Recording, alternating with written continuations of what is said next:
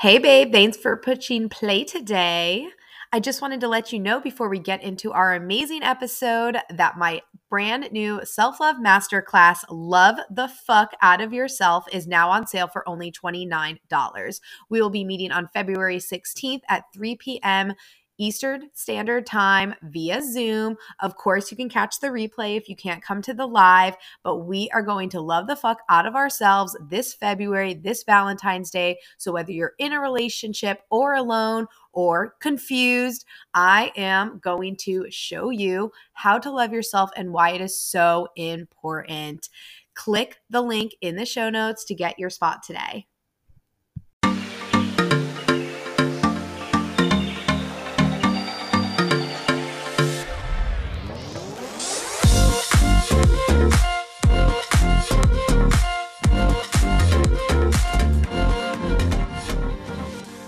You're listening to the Sip and Vibe podcast, hosted by your babe, Alexis Amato. I'm a former struggling bartender and makeup artist who transformed herself to a six-figure career boss who traveled globally in hotel sales. Now, I'm a master mindset coach and a CEO of my own life with 3 businesses that I built from the ground up. I'm here to push you past your limits and give you the inspiration you need to say goodbye to what's holding you back and hello to the dream life ahead of you. By implementing mindful practices into your daily life, you will step out of the box and start reaching towards your boss babe within. So sit back, take a sip, and let's vibe.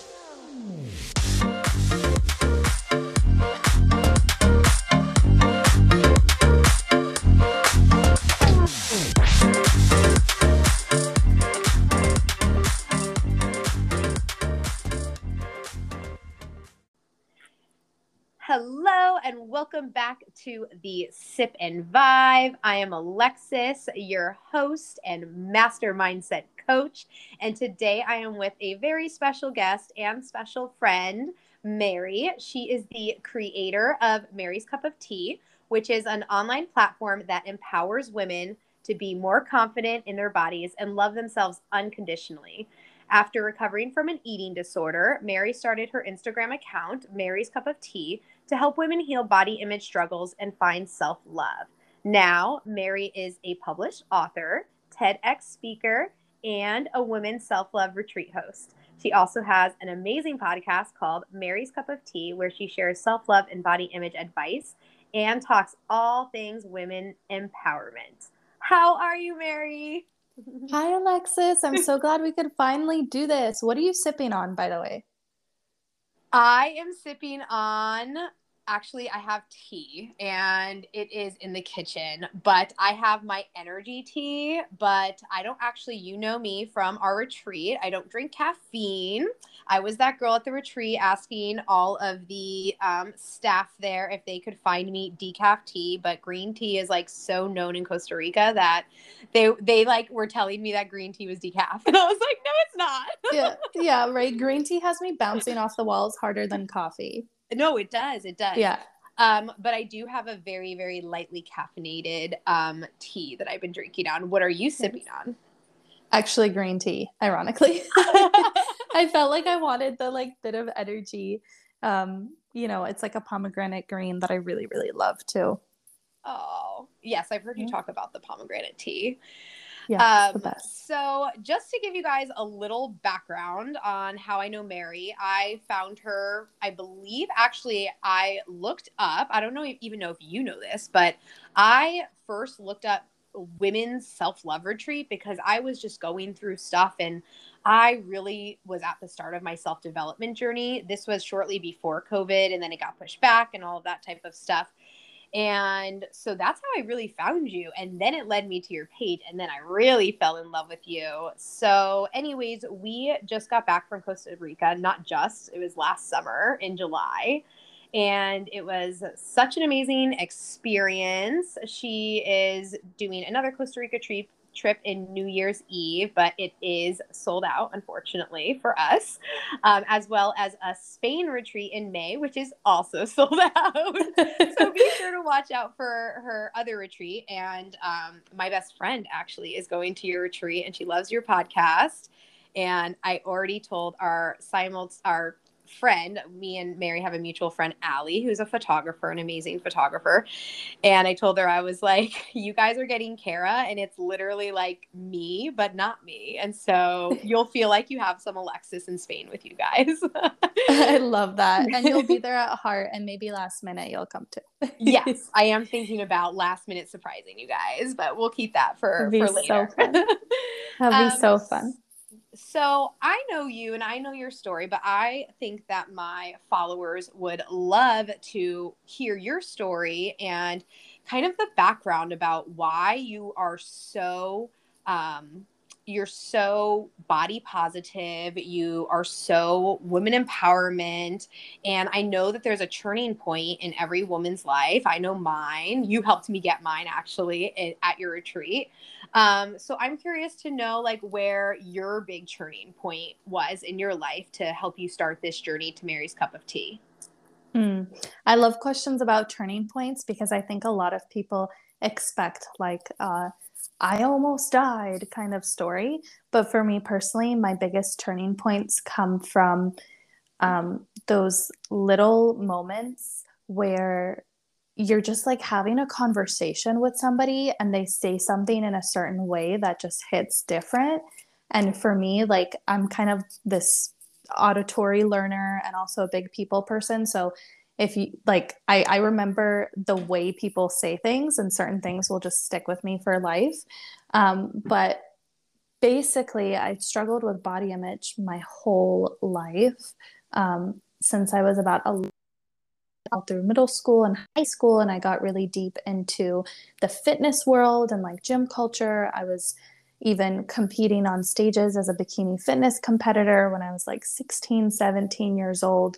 So I really ran my body and my mental health down to the ground before kind of coming to this point where I was, first of all, physically just absolutely exhausted.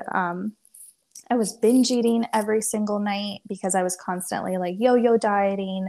And I could like, I don't know, I felt like I was constantly either binging or vowing to start another diet the next day and just going into that vicious cycle. And of course, all the mental consequences that go into that of just feeling like shit all the time and like a failure after every single thing that I ate, whether it was a binge or like one extra almond or anything that wasn't on my diet or meal plan. And then I hit this point where I was training for my third bikini competition, and my coach had suggested that I do like quote unquote big girl supplements, which is like steroids, kind of like illegal stuff. Wow. And so, and how old are you at this point? I think I had just turned 18. Okay. Yeah, I just turned 18, and I just remember like studying for, and I was first year in college. I remember studying for my accounting exam and not being able to read my notes because my handwriting was so like shaky because of just all the stimulants that I was on and like not eating and coffee and then these like fat burners and supplements and all these things and then doing like so much cardio and over exercising and not sleeping and all of that. Like I remember looking at my notebook and not being able to read my notes or study for my test. And that just, I don't know, that was like a little micro moment that I had. And then I think my coach's wife or something, if I remember correctly, somebody, related to my coach, like randomly messaged me on Facebook and was like, hey, I think you're really struggling. You should maybe consider seeing a naturopath. And I didn't know what that was, but I was definitely at a point where something felt off. And so I took her advice and I went to this woman that she recommended just to get like screening of my hormones. And like I was also in and out of the hospital with kidney infections, which is, now that I look back at it, so normal given like the amount of protein I was consuming. And I was also like randomly fainting. And so long story short, what I didn't realize or what I couldn't admit to myself or what nobody really said to me because it was so normalized in the industry that I was in was that I had a full-blown eating disorder. But again, I just didn't know that because I think diet culture and just weight loss commentary and people always being on diets. And then that was the exact point when like social media had gotten big and fitness people were like the big celebrities that everybody followed on Instagram. And because of all that, I think that our society almost like normalizes eating disorders, because the stereotypical view of eating disorders is that like, oh, you're anorexic and you don't eat and you're in the hospital and that's bad. But we forget that like disordered eating is a thing. Like even if it's not a full-blown eating disorder, so many people struggle with disordered eating or disordered exercise, or just not trusting their bodies, or constantly feeling like they don't look good enough, or wanting to change things. So I think most women in Western culture will fall on some part of the spectrum of just not liking how they look. And um, the other thing behind that is that we place so much worth and value on our appearance, because that's what society says. Like, especially for women, the number one thing is to be quote unquote attractive. And that comes with a certain look, right, that we have in our minds. So yeah, that was a big turning point for me. And the conversation that I had with my naturopath that really did it for me, even while I was still in denial, was I was like sitting in her office and I was just telling her, I'm like, I don't know why I keep binge eating. Like, I'm eating so much and it still doesn't feel like enough. And I'm binge eating every single night and I can't control it. I was at a point where I was like stealing food from grocery stores because I was also a student and couldn't afford all the eating. And just feeling like really, really, really ashamed of myself and like hating myself. And she just shook her head with so much compassion. And she's like, honey, you're just so stressed. You're so stressed and you're putting yourself through so much. And she just kept repeating, like, you're so stressed. I was annoyed at her. I kind of lost it. I'm like, what could I possibly be freaking stressed about? Like, life is not that bad. I think we do that a lot to ourselves, right? We like just minimize that. And she's like, worrying about what other people think about you all the time is really fucking stressful. And I was like, whoa.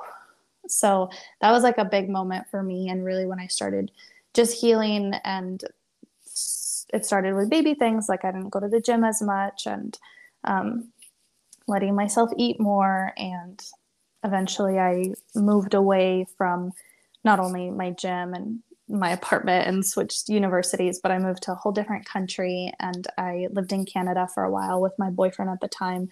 And that just brought a lot of healing for me too, just shaking things up and getting out of my environment. That's great. Wow. That's definitely a powerful story. And I resonate with the fact that, you know, all women have insecurities. And, you know, I have one thing that I've been trying to accept, I guess, is compliments, because I used to be the girl where somebody would tell me that I'm pretty and I would be like, you're just saying that because you're my mom, or you're just saying that because you're my boyfriend, or no, I'm not. I look disgusting today. You know what I mean? And like nothing was ever good. And the last like couple of years, I've really, you know, especially through my coaching and self-development journey, I have really been able to just simply be like, thank you, and take in the fact that someone has complimented me. But I used to be the same way. I was so down on myself. I look back at pictures of when I was, you know, 17 to 25, and I used to think I was fat. I was in bikini contests. I'm not sure if I've ever told you that, but I used to be a Coors Light girl. So I worked for like Miller Coors. And so they have a ton of umbrellas under their, you know, Line and Google and Batch 19, just a ton of Lemon Shandy. So, you know, I would be in these like little tight outfits, and I used to literally think I was fat because I would compare myself to the other models. And then we would be entered in bikini contests if we wanted to do it, because it was a way to make money. And I look back and I'm like, how could I have thought that I was fat? Like, I was gorgeous. Like, I had an amazing body. I still do. So I'm wondering for you, like, I know for me, I feel like it was just not feeling good enough for boys, I guess, like certain relationships not making me feel well. What was the root for the reason why you started your fitness journey and your hardcore eating and your, what was the root of that? What started it in the first place? Yeah, the male gaze was definitely a really, really big one, because I think I was constantly, how I describe it is because I kind of developed early and matured early, I guess, and just got some unwanted attention in as young as middle school and then high school.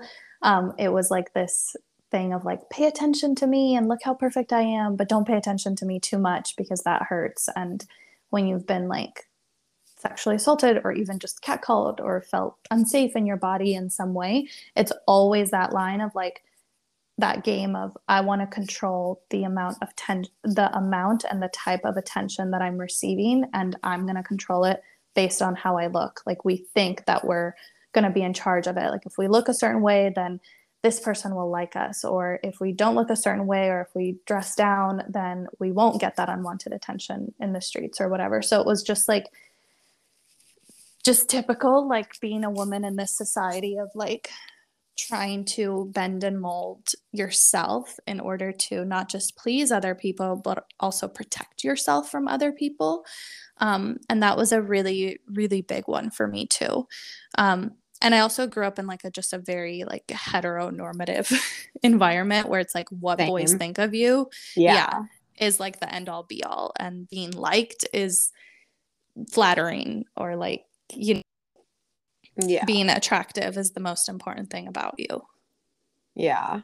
No, that's definitely, I mean, similar in my family. I grew up in a family where, my mom, and I'm very open about this, so my mom, knows, and I talk about this a lot, but my mom basically taught me to rely on a man, and that you should, rely on men to take care of you. And your job is to cook and clean and like look pretty and, do all the things. Coincidentally, she's actually extremely supportive of me and has always been. Yeah. And she learned very quickly when I got into college that I'm more like my father, who's an entrepreneur, and my dad also raised me. I mean, I'm in 100% Italian Catholic family. So, my dad also raised me, your husband should make money, he should make more than you and stuff. But now my dad is also, and I don't know if it's just society changing in the past 10 years or what, but they're both so proud of me. They're both very, they're just so supportive. And my dad is like my first, I mean, he's like my biggest fan, literally. He tells me all the time. And he also gives me a lot of business advice because he's been an entrepreneur since he was like 18. So, but I understand because I also, grew up thinking that things had to be in their traditional norms. And if it was out of the norms, then that was wrong. Yeah. Speaking of society, and I know you kind of touched on this a little bit about, just how society makes women feel in general, as objects, as, unwanted, too wanted. With the pandemic and with all of the political stuff that's going around right now, or not now, well, yeah, now, let's say now, but do you think that society is going in a good direction, or like what do you feel like it's changed? Like how do you feel being on this journey for the last like 4 or 5 years, that from that time to this time? That's a really great question. Let me give that a thought. And before I give that a thought, I just want to touch on what you said that really landed with me, how you're like, my parents raised me in this certain restricted way, but also they're my biggest fans. And I think it's because our parents and just people in general, they only see the possibilities to the extent that they can see them for themselves, So Agreed. because of how they were raised, like your mom was doing the best that she could with what she knew by being like, find a wonderful husband because my mom was the same way, like you deserve the best man in the world, like he's gonna be like this. And I look back on it actually kind of fondly because there was also a lot that my mom has taught me from that in terms of worth and stuff, but subconsciously it was still like really limiting because that's where we were at even 10-20 years ago. And to that point, like, are we growing or where's it going? I think we are in a third wave of feminism for sure. Like Yeah, 100%. I think definitely. scholars have already even labeled it, like it's in textbooks. Oh, that's Um, awesome. yeah, so I think I taken a few sociology courses and we learned about first wave and then second wave, and now we're definitely in a pretty Third heightened grade. third wave. Yeah. Yeah. Um, I think we're also coming to acknowledge is like intersectional feminism has always been present, but more so now I think people are just starting to realize what these things mean. And unfortunately, it's things that the marginalized communities have been telling us for a while, but we're just kind of now opening up to it or learning to receive it and struggling with a lot of the emotions that come with just your whole world being questioned. So, do I think that it's headed in a good direction? I hope so. I think it's also one of those things that it has to get like worse before it gets better. Like things need to get like shaken up. And that's what we're probably seeing now is like Yeah. a big wake up call. And this happens every so often, right? Like Mm-hmm. everything is pretty cyclical, whether it's like business or just society in general, and the way we go from like open to conservative to this to that, right? Like civil rights movements, like all of those things happen in like a cyclical way, and so it's kind of natural for like every decade or so for there to be some kind of uproar, and every few decades to be an even bigger one. Didn't But I know think that. that's yeah, I think if you just like take a look back at history, it's like, right, when was the Yeah, no, last you're time right. we were Yeah. feeling, or I think the most divided, and there are people who study like division and what does identity mean and historically what have we learned. I mean, those are all things I am no expert in, but just like personally interested in. The last time that we had this kind of like era, I guess, was like 60s, probably Mm-hmm. 70s, like Yeah. Vietnam War stuff, civil rights movements, right? And I think Mm-hmm. we're definitely in the middle of another one right now. And for people Agreed. that are like scared or feeling overwhelmed, I think it's just important to remind ourselves that good things happen from these big movements. And even though they're scary and you don't know kind of where to look or sometimes who to believe, like I think overall they do lead to some positive change. Yeah.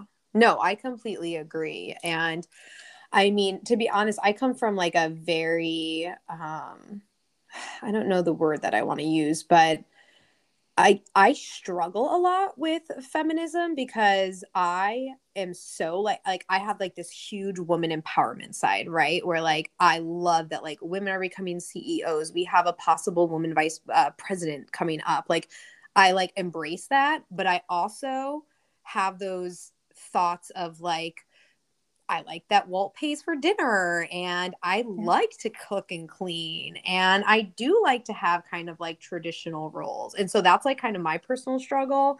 And I know struggles that like other, women have because people Yeah. men will say now like, "Oh, women have it so easy now. Like this is the easiest time you guys have had it. We're equal. We're blah blah blah blah blah." And I'm like, it really is a struggle for us. Like as well. I remember I took a poll on my Full of Sips account like a long time ago about, okay, well, if you are a woman and you are like doing all of this, are we willing to like go to war? And how do we feel about that? And that like brought up a lot of conversation because that terrifies me. You know what I mean? So like, it's like I'm selfish. Like I want all this stuff, but I also want to like be on a pedestal at the same time. So that's kind of like my struggle. Have you struggled with anything like that coming from the same type of family, or what are kind of like your struggles with that? Oh, this is like so, and again, I think feminist academic scholars will be able to put like very succinct words for how we're feeling. But Yeah. have you seen that TikTok that's like the feminism leaving my body when the check comes? No. It's like so funny. Like the Because it's true. masculine coming down basically. No, like, a lot of people will be like, okay, let's split because I'm a feminist, but Oh, gotcha. I'm still in the Yeah. boat. And so here's how I see it. Like, first of all, anybody who tells you like we're equal now and you have all the opportunities and women have it so easy and now it's men who are oppressed, that is just not true. Yeah, I know. Like it's just so far from the truth. Statistically and otherwise, people who need numbers proof can find that. People who need anecdotal emotional proof can talk to women and know that that's not the case. I think how I feel about it is, well, what was your question again?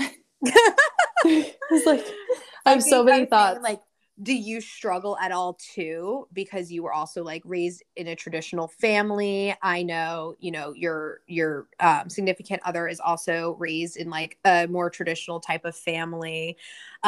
So do you have those struggles too of like also wanting to be like doted on, but then also having this like I can do everything myself side?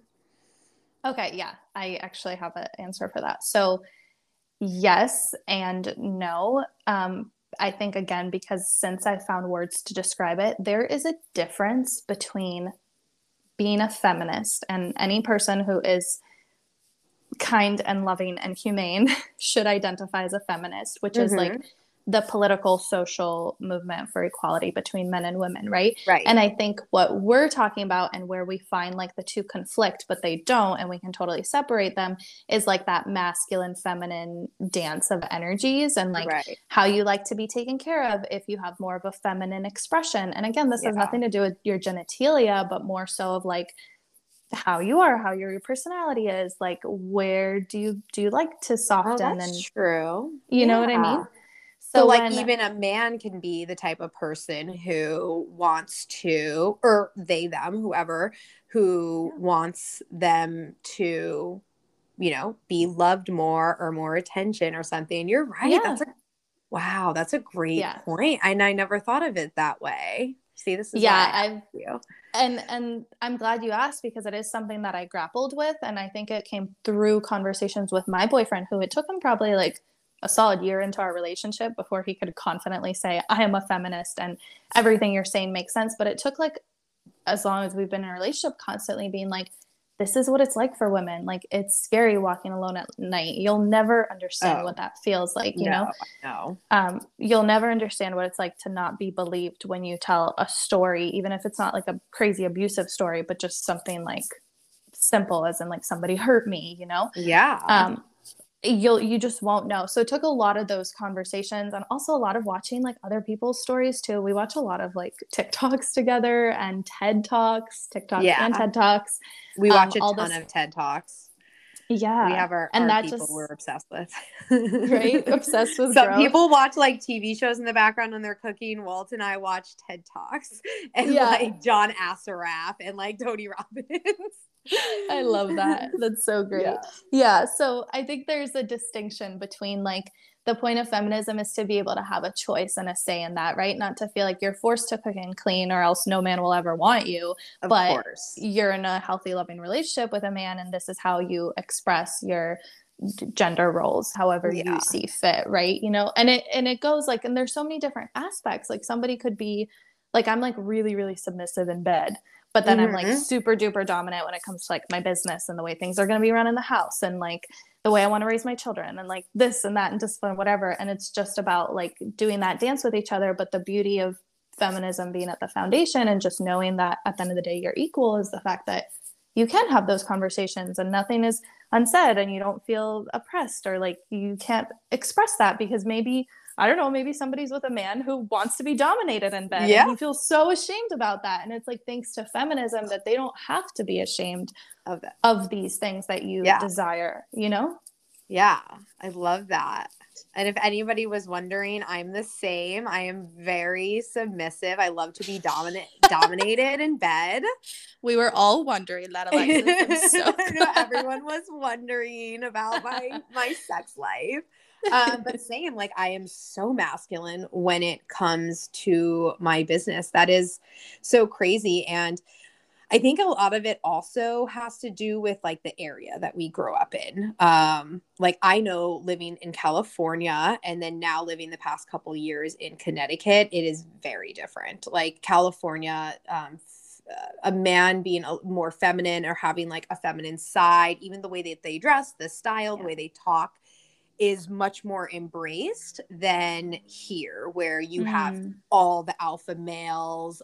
Basically, like I live in like the Jersey Shore house is like all of these like Jersey boys. Where I particularly live, there's a ton of like gorilla juice heads, as they call them on the show. Like, Oh my it gosh. is nuts. But I have been, so, I own my own media company. I have been, since I started it, like a little, like like a year and a half ago now, I had to fire a client because he was inappropriate to me. I have another client currently who will never answer my calls or talks, but if another guy who I work with calls him or talks to him, he picks up his calls. And like, have I asked him about it? No, but it makes me wonder, like, is it because it's a guy? And I have been told, like, well, I try to call him, blah, blah, blah, blah. Well, I'll call him. Don't worry. He'll talk to me. And I'm like, what does that mean? Because I'm a woman, he won't talk to me. And so I'm really starting to see it, especially now that I live here. It's very different here. Everything is, like I said, I'm around. Connecticut is our biggest, like, I guess would be niche of culture is Italian here.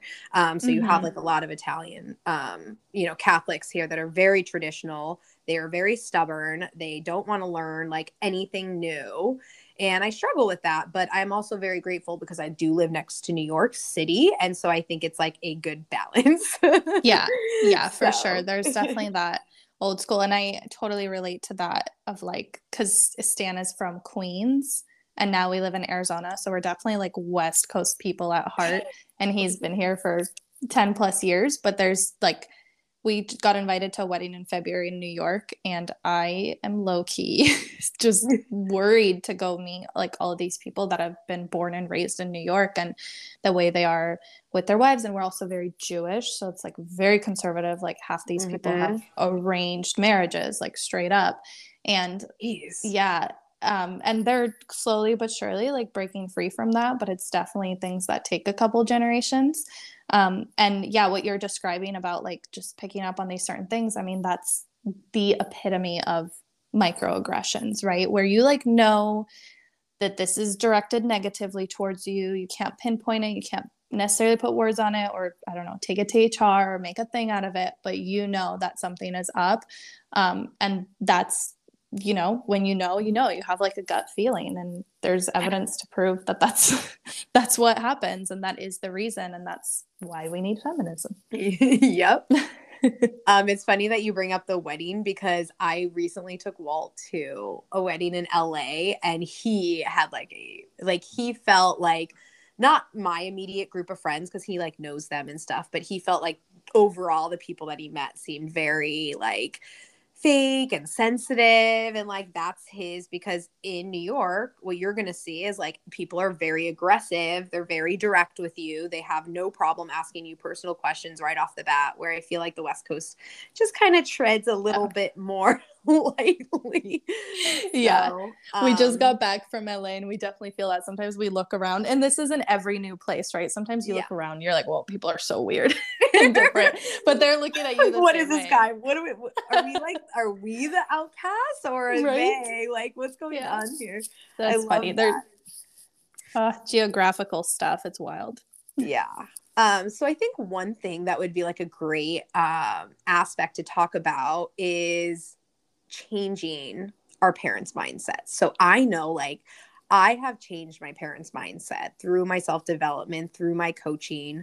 I have helped them talk better to each other in their own relationships. My mom is now starting her own business. Like, it is just crazy how you can. And, like I said, with my traditional values, when all of this like different race and all this stuff started bringing up, I had to have like a serious talk with my parents because they don't really get it. They think that they can still like say like a word here and there, and that it's like, well, it's fun. I have like Black friends or an Asian friend, and I'm like, no, you guys aren't getting this. Like this is what's going on. You're what's wrong. No, I love them to death, but I do come from a very traditional family. I grew up thinking, you're Italian, you should be with someone Italian, which is very weird because I was never with anyone Italian, and now I'm with Walt. So I guess we have our parents' wishes, but up until Walt, I was never with anybody Italian. So do you have any tips? Like, did you go through that first of all with being able to change your parents' mindset? And if so, like, do you have any tips that my listeners and followers can do to start changing, and not even parents, like partners, children, and like what's kind of your take on where they can start to change this mindset? Oh, I don't know if I have a good answer because the truth is there's still so much that I'm struggling with family wise. I know. But I think the best way that you can change someone else's mindset is to actually change how you approach it and the boundaries that you have going into any kind of, whether it's a conversation or just like an interaction with your family. There's been a lot, like especially my mom and I, there's been a lot of growth that we've had together, especially since I like opened up to her about my eating disorder, and that was something that was just like unheard of for her because it was just like, well, then just eat, you know. And so she's definitely like grown a lot in that way of just like being there for me. I remember she got really mad at me at first, didn't talk to me for a week, and then called back and like apologized and was like, how can I help you? So she's definitely come around, and like my family has grown a lot, and in other ways we have like gone farther apart.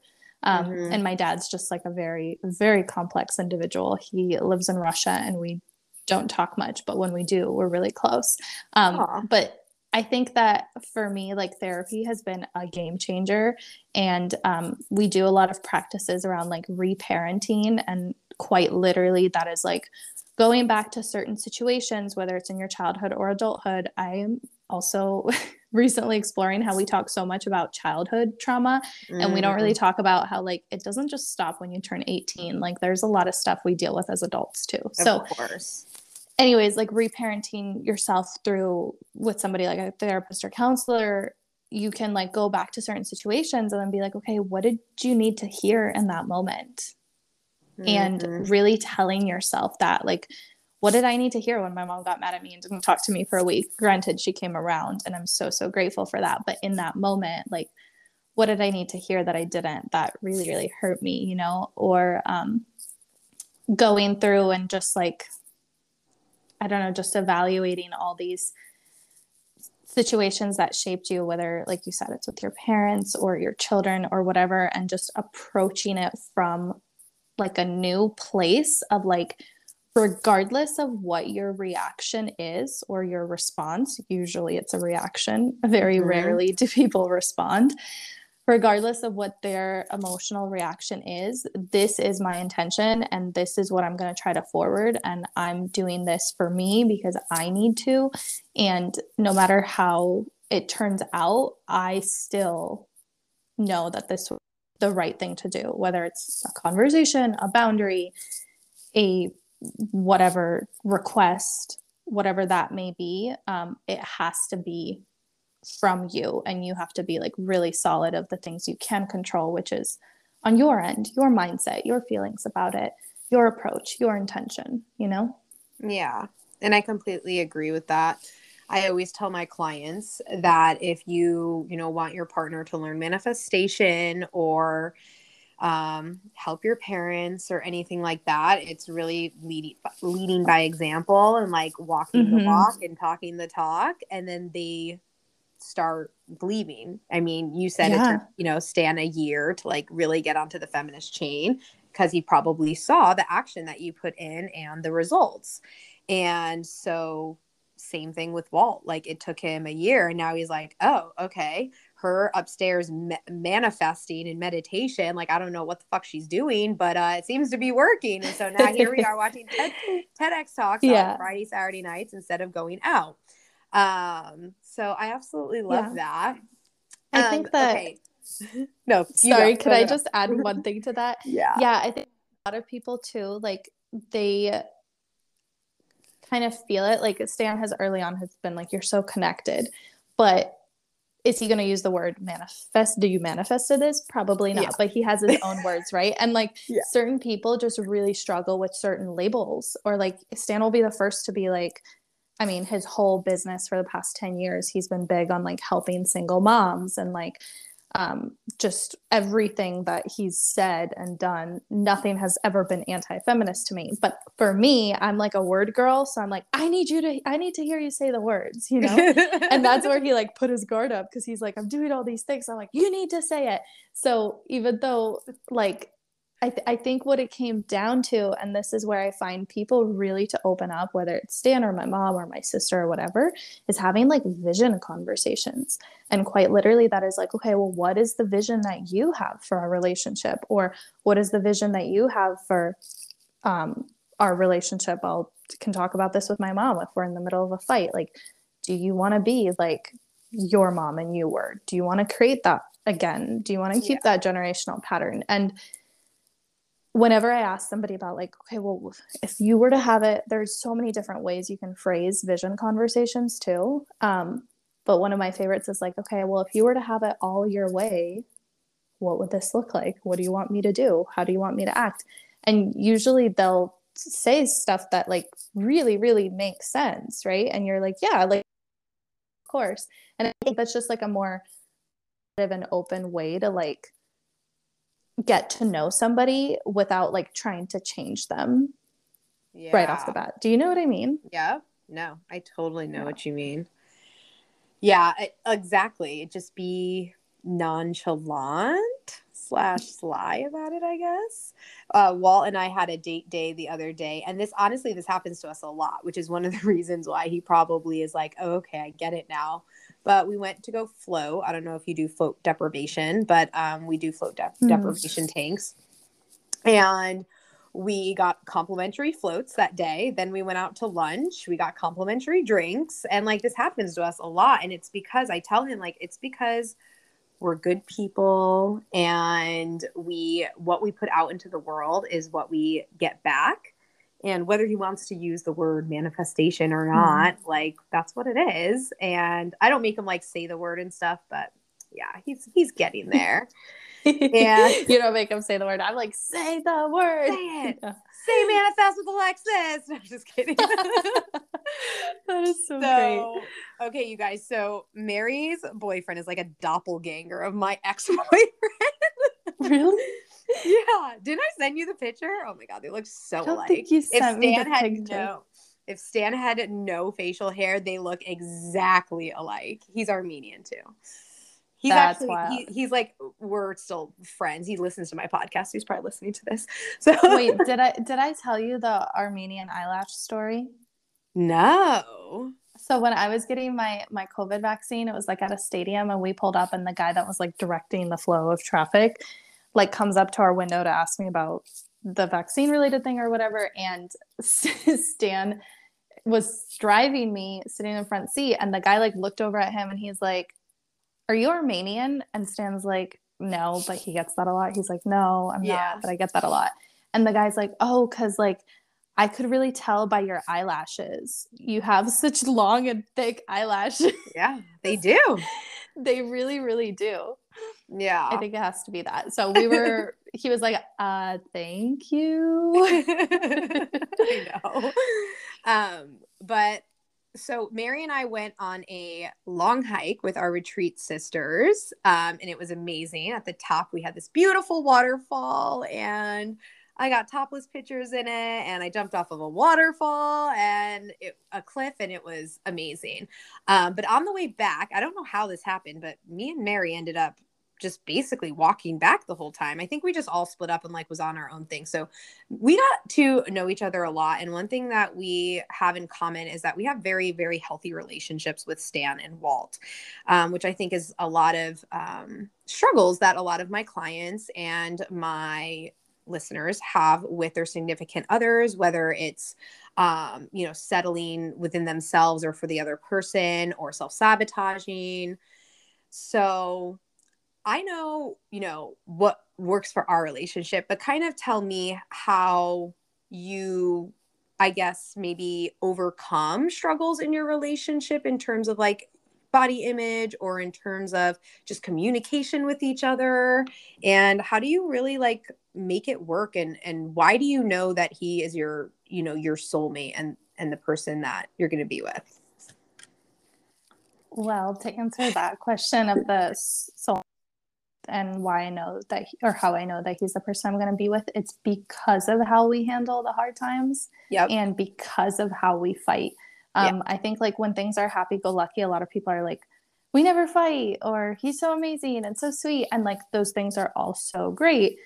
And I think you really know in the middle of a fight and like how they handle it. So for me, I have some really big non-negotiables just based on my past and the stuff I have dealt with. But some big things for me is like, we don't yell or scream or cuss at each other. We don't throw stuff. We don't have like that violent. And Absolutely. I actually I know couples who do have that and it works for them because that's not like their deal breaker. Like everybody has their own deal breaker. I don't mean like physical abuse, but I mean like I know couples that some couples will be like, we're a fighting couple, like that's how we are, and they're and like they're happy with that, and it's like, okay, like it makes me uncomfortable to be around it, but whatever. Same. But I literally my best friend and her husband are literally like that. They'll be like, fuck you too, and they'll just like go at it, and then the next second they're like fine, and I'm like, okay, but that to me that's like triggering. And traumatic. So you have to know what your non-negotiables are.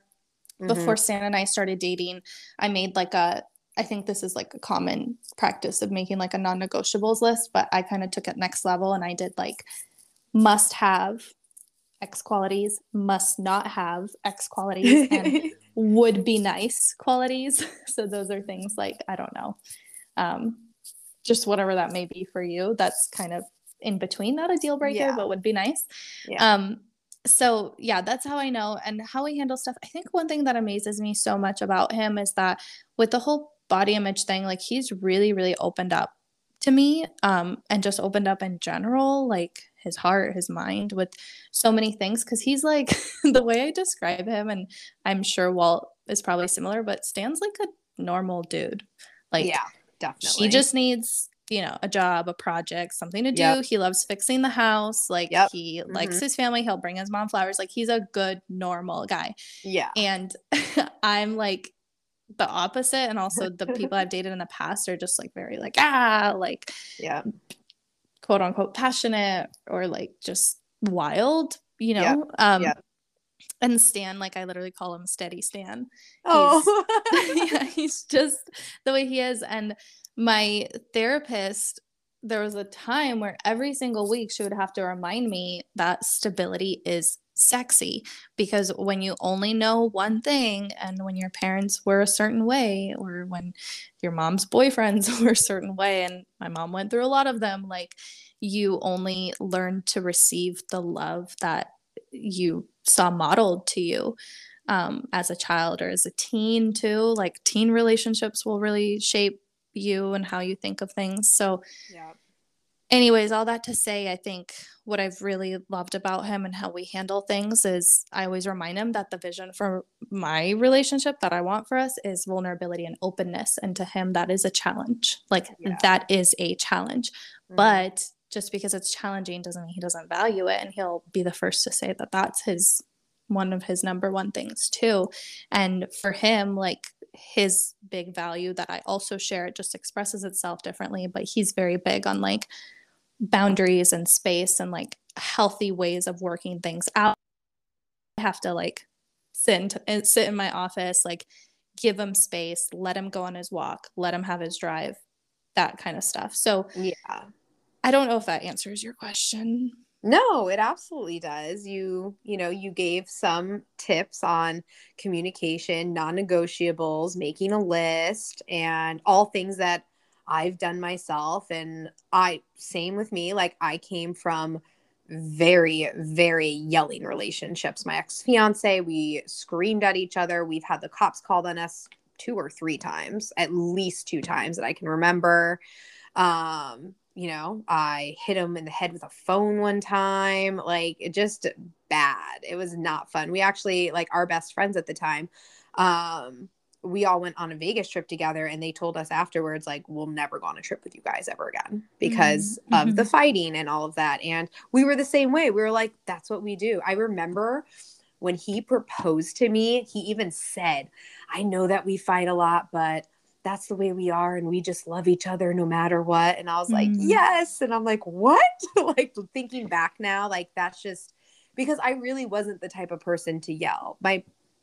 I'm, I mean, now being in this relationship for 2 years, I know that really wasn't for me. And luckily for Walt and I, we'll butt heads about things. We're not perfect, but we don't yell at each other. And Mhm. name calling for me is also a non-negotiable. Like you can't call me a slut or a bitch or anything like that, which he never would and never has. But something like that my ex-boyfriend would say, like that's triggering from high school. Like that's the way boys talk to you in freaking high school.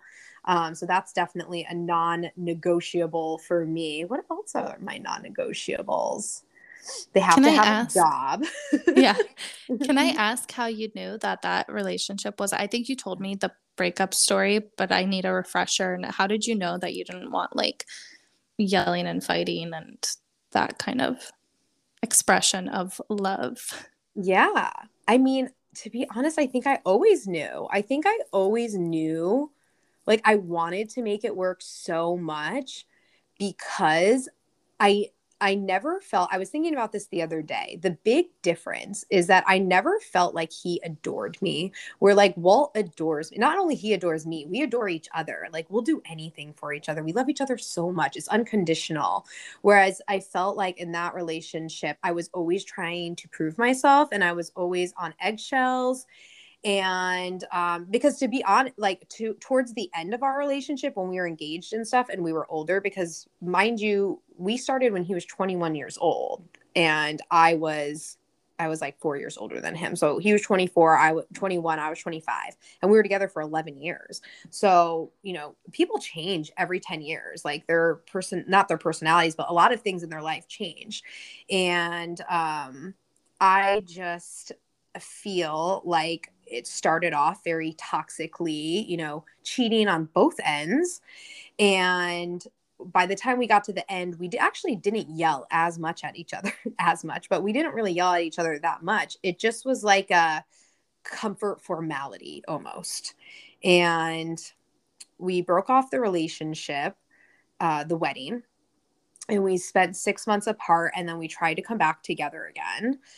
But for me in that particular relationship, there was also a lot of drinking involved Mm. on his end that I was not okay with. And like, don't get me wrong, like Walt and I drink, we love wine, we love cocktails, but it was like me having to take care of him because he would black out on dates, on trips. And I used to think in my early 20s that that was normal because we just party in college and stuff like that. But now here we are. Now I'm in my 30s and the same thing is still going on. And I have to like carry him back to a hotel room like that. I was like, this is not my life. And it was very triggering for me. And it still is triggering for me. Like if Walt goes out, like I have like all this fear of like things happening and like all this stuff. Because to be honest with you, and Walt and I kind of have a not an agreement, but we say like nothing good happens after midnight. So if there's ever a choice to go home, you go home, because it's true. And we're in the because of my last relationship and everything, I have severely toned down my drinking the past 3 years. And we all have our nights, but yeah, I used to drink almost every day. I was in the sales, I was being entertained by clients, I was entertaining clients, my fiance drank every day. But yeah, so that was really, I mean, it was a lot of reasons, but and Yeah. I always tell people like not to settle. I just did a podcast on not settling, but I always like people to know that it doesn't mean that I was settling on him or like he was settling and he wasn't good enough for me. It's like you settle in your own life. And that's what I was doing. I was settling for something that was less than what I knew was in my personal highest good. Hmm. Regardless, he's going to be amazing for somebody else, but it just wasn't. I just knew it wasn't for me. And I became very mature towards the end of the relationship where I was like, I'm holding him back from Mm. finding somebody who is perfect for him and who will be fulfilled because I don't feel fulfilled, not because of him, but in my own life. And I wasn't ever going to be able to. And that's really how the breakup went. I was like, I'm not fulfilled in my own life. he said, well, if I can't make you happy, I'm never going to make you happy. And I said, it's not about you making me happy. I need to learn how to make myself happy. And I'll never be able to be with anybody until I'm happy with myself at that time. And it was true. And I'm so glad because I took the next 3 years to work on myself, dated some frogs, big time frogs. Kissed him too. I had like everything in those 3 years. I like dated this guy I really liked. He passed away on Christmas Eve. Like I talked to him What? 2 days before. Yeah, I committed suicide. And this was 3 days before I met Walt. Yeah. I have chills. That's I traumatic. know. Yeah, it's so crazy. I will never forget. I was in San Francisco for a conference and his friend told me, and I was like, I just talked to him 2 days ago. I was supposed to hang out with him when I got back. I was like supposed to hang out with him and Walt. So yeah, I feel like I went through a lot in the dating scene. I went through all the motions. I went through trying Bumble. I like dated one person from Bumble. I tried, just not dating anybody. I tried dating someone older with kids. Like I did all the things, and yeah, I'm the type of person who I was really good in those 3 years too about just dating and not really getting too physical until I like really liked them. You know what I mean? Mm-hmm. Because like Yeah. when we're younger, we tend to just kind of like hop in the sheets. We want to see, test the merchandise before we buy it. I get it. But I became a little bit more picky and I would be like, okay, I really want to form like a relationship and stuff like that.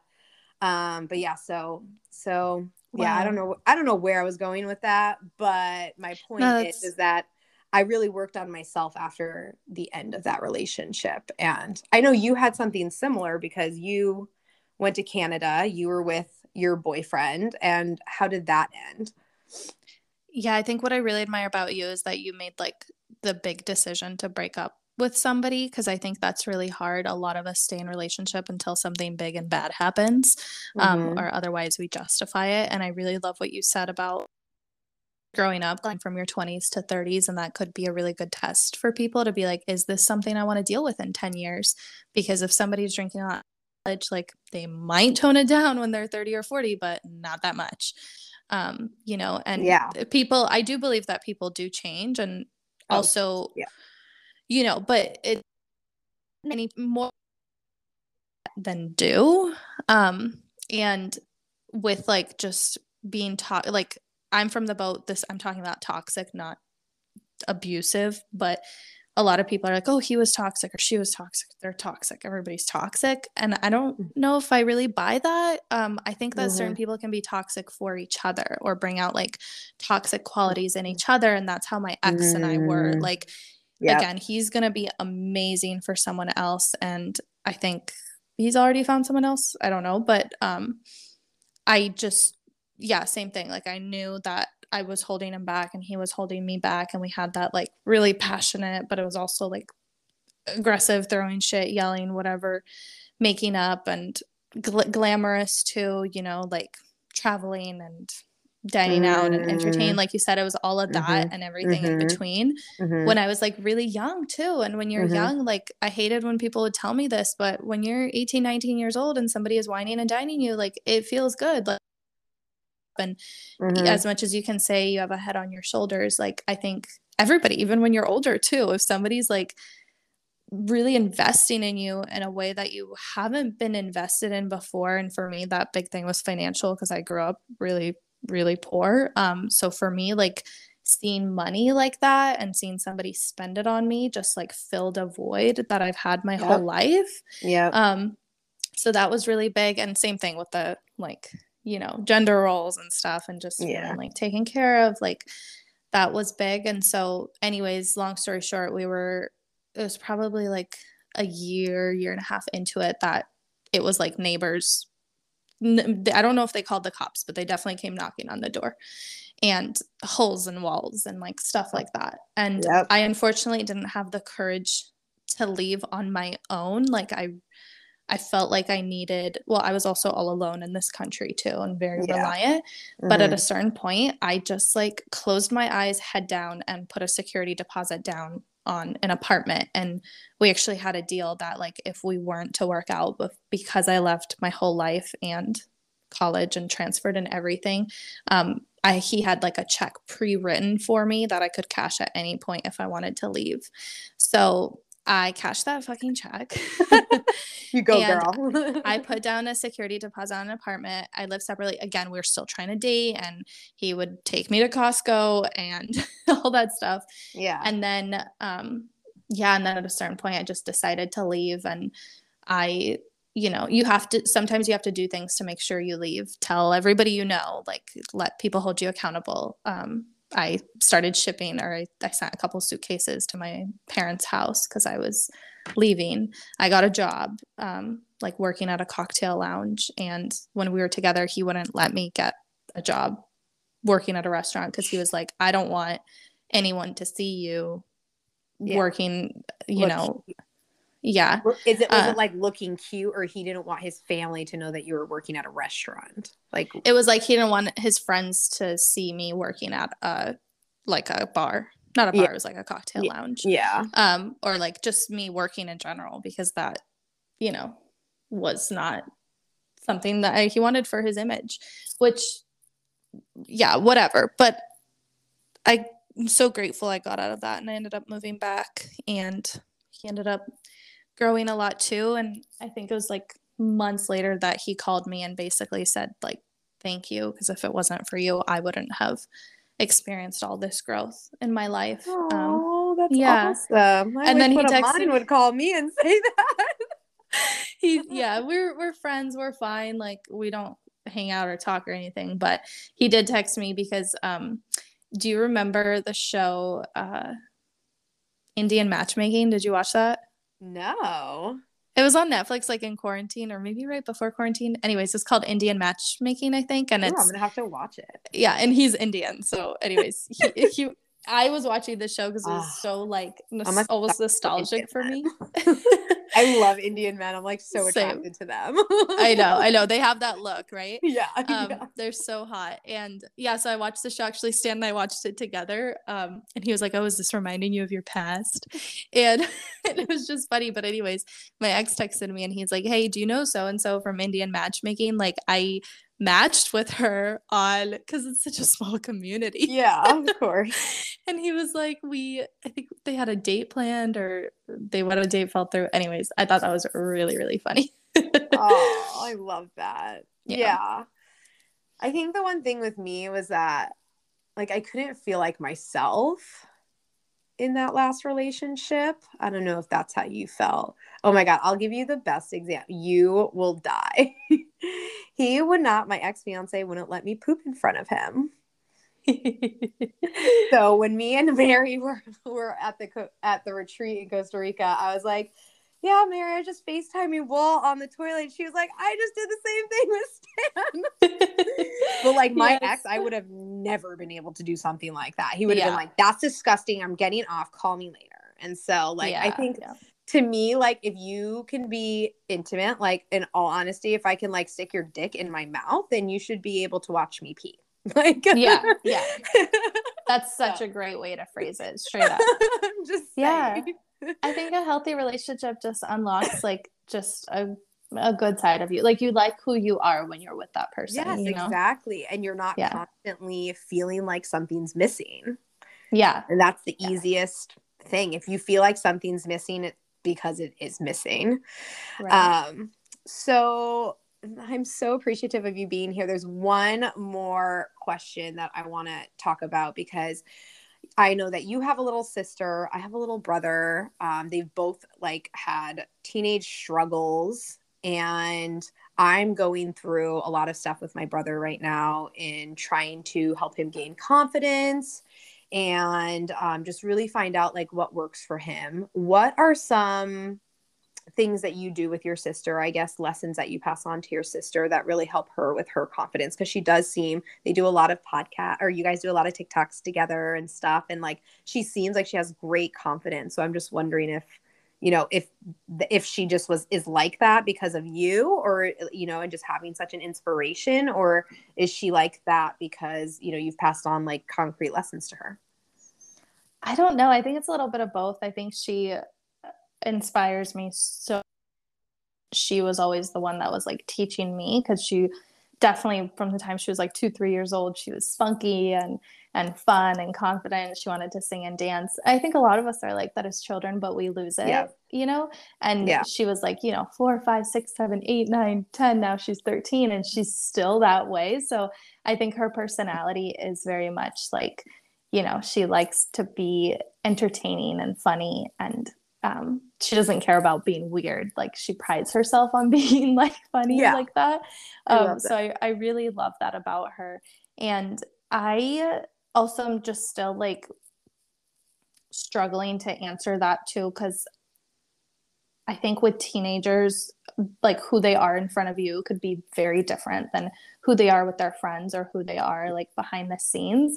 Because I Yeah. remember being a teenager and I appeared totally normal and like had good grades and like all this stuff. And then behind the scenes, like I cry myself to sleep about something that now feels silly, but at the time it felt so real, and it's like so hard. Your hormones are flying Yeah. everywhere, and Awful. now Yeah. with yeah, now with the internet and like the cyberbullying going on and the pressure and like the way the kids these days are involved in like politics and feeling the weight of the world on their shoulders, like it's a lot. So I really, really feel for them. As far Yeah. as like what I try to do with Alana is I actually have been meaning to record a podcast episode for mine for a while about this. But one thing that I found to very like helpful is almost spending like I used to go over to my parents' house a few times a week, like for dinner. And then I would come home and I would see Alana like 3 to 4 days a week. And we were very, very close. But more recently, I actually stopped going over there as often. And when I do hang out with my sister, it's for an extended amount of time. So I'll make sure that Mm. like we go on like a 2 hour bike ride. And I think after like 1 hour, things start opening up. Like you start talking about things that are deeper, or she'll come and sleep over here and we'll spend like even 2 days with each other straight. But instead of like trying to see them and talk to them and be like, hey, how are you? How's school? Every day, it's almost easier. And I'm no child development psychology expert, but like I almost feel like they just open up a little bit more because they feel like they have enough space to have things to tell you. And again, Mm. you know what I mean? Like teenagers are really hard because if you're like, hey, how's it going? They'll be good, fine, you know? And so with my sister, I almost like now I think I only see her maybe once a week, maybe twice. But it's for like we'll go on long bike rides or long walks or long drives. Like she'll call me and she's like, hey, can we get stuck in traffic this weekend? Because that's when we have our big best talks. And I think Aw. that goes with a lot of people too. Like we talked about this with you and Walt, like because you got so close so fast, and like with relationships where you spend like extended amounts of time together. That's why I think long distance relationships for a lot of people bring them closer, is Yep. because even though you're not together all the time, it's like when you spend an extended amount of time together, that's when you get really close. Yeah. And I mean, that makes so much sense because I have always lived far from my brother, whether it's a couple hours away or now across the country because he's in California and I'm in Oh, Connecticut. wow. But I have always been that sister that I take him on long weekends. And he definitely, out of the siblings, like he's the closest to me. And even though we have a big age gap of almost 20 years, I think it's like 18 or 19 years. It's We're, insane. I know, but we're still like best friends. I mean, he's been like my best friend since he's been 9 or 10. He tells me everything, Yeah. as I've told you some personal stuff about me and him. But he has, really opened up. And you're right, he does, because at the beginning it's more like ha ha ha, but then towards the end of the trips that we do, like he was just here with Walt and I for a week a couple of months ago, and I took him on an overnight for his birthday. Like we went to Mohegan Sun, which is a casino in Connecticut. I took him to Tao for dinner. And they open, the longer you're with them, the more they open up to you. So I really love that advice, that if you're trying to like set an example for your siblings or for someone younger, even kids, to not, to really try to put in the time and have the alone time with them, especially if Yeah. you have multiple kids. I know friends that have raised kids, friends who have are siblings, and they love when their parents just took them, apart. Or the Yeah. moms like love when they're like, oh, I only spent the day with this one today. And like dad, my husband spent the day with the other one. And you just get to know them more and they open up to you Yeah. more than if it's in like a group setting. Right. That's really sweet. I love that. I can't wait to be a I parent. know. Oh, that's not for me, but yeah, I don't know. I'm still hoping that maybe, when I turn 40, maybe I'll decide I want kids, but it still hasn't happened for me. Either way, the sister that you are for your brother is so, so huge. And that's going to make such a big impact and ripple effect in his life. Well, that's what I tell Rafi. I'm like, you're going to need to, be the one for me when I get older because you are my child. Yeah. I do. I feel like he's my kid sometimes. I am so appreciative of you, Mary. Thank you so much for your time today. Can you tell my listeners where they can find you and if you have anything coming up? I know we didn't get to really talk about the retreat and I know you don't have any retreats planned, but she is an amazing retreat host, you guys. I literally learned what my turning point in my life was, which was basically when I moved from Connecticut to California the first time. That was like my turning point in my life, but I never knew that. She also got me to disclose something extremely personal that you know about my life that I have not disclosed to my followers or listeners yet, but I will eventually. I ended up telling my parents something that I had never told them before. And that was also a result of something that happened to my brother recently. So anyways, it's been crazy. You've been such an influence in my life for self-love. I can't wait to go to the next retreat. I love you. Tell us where we can find you. Tell me all the things. I receive that with so much love, and I just struggle so much with retreats because I know I love doing them. And I hope to get married and start a family and that kind of stuff. So it's been kind of hard to plan. And I keep telling Stan, I'm like, dude, if I was in any other job, I don't mind waiting, but because I need to plan my life, at least a year in advance. But so, that's just like transparently what's going on personally. But aside from that, I will be on I hope so. I will be on the internet for a while at Mary's Cup of Tea everywhere on Instagram, especially, and my podcast, the Mary's Cup of Tea podcast. And it's a double A, right? At Mary's Cup it's a double A. TEAA. Yeah, okay. Working on getting that single A. But 2 A's on the Instagram. And I have a book called The Gift of Self-Love, and it's a self-love workbook. So that has been doing really well because it got picked up by like Women's Health and Good Housekeeping and wild. That's awesome. I actually, you guys, I'm almost done with it. And it is definitely, I don't want to say like an easy read because it's not easy. It's challenging. The things that you brought up. I found that the boundaries chapter was my hardest chapter personally, both with my family, my friends, not Walt, because I feel like we don't really need boundaries with each other. We like to overgo the boundaries with each other in a sexual way. But so it's a great book, you guys, and it's available on Amazon, right? Yeah, it's on Amazon or everywhere. If you like to shop small, it's also available at small indie bookstores, but on Amazon, it's definitely the cheapest. And I think it's definitely an approachable read. Like it's something that can be chilling on your coffee table and you can open it up to whatever section you want that resonates with you. And what's nice is that you can write in it too, which I don't know, it's like, it makes a whole journey. Yeah, no, I love it. I absolutely love it. And I'm so appreciative of you. I will link all of her info and her book in the show notes, you guys. Thank you for being on the Sip and Vibe. I love you so much. I love you too. Thanks, Alexis. You're welcome. Bye. And bye, guys. Keep on vibing. Mwah.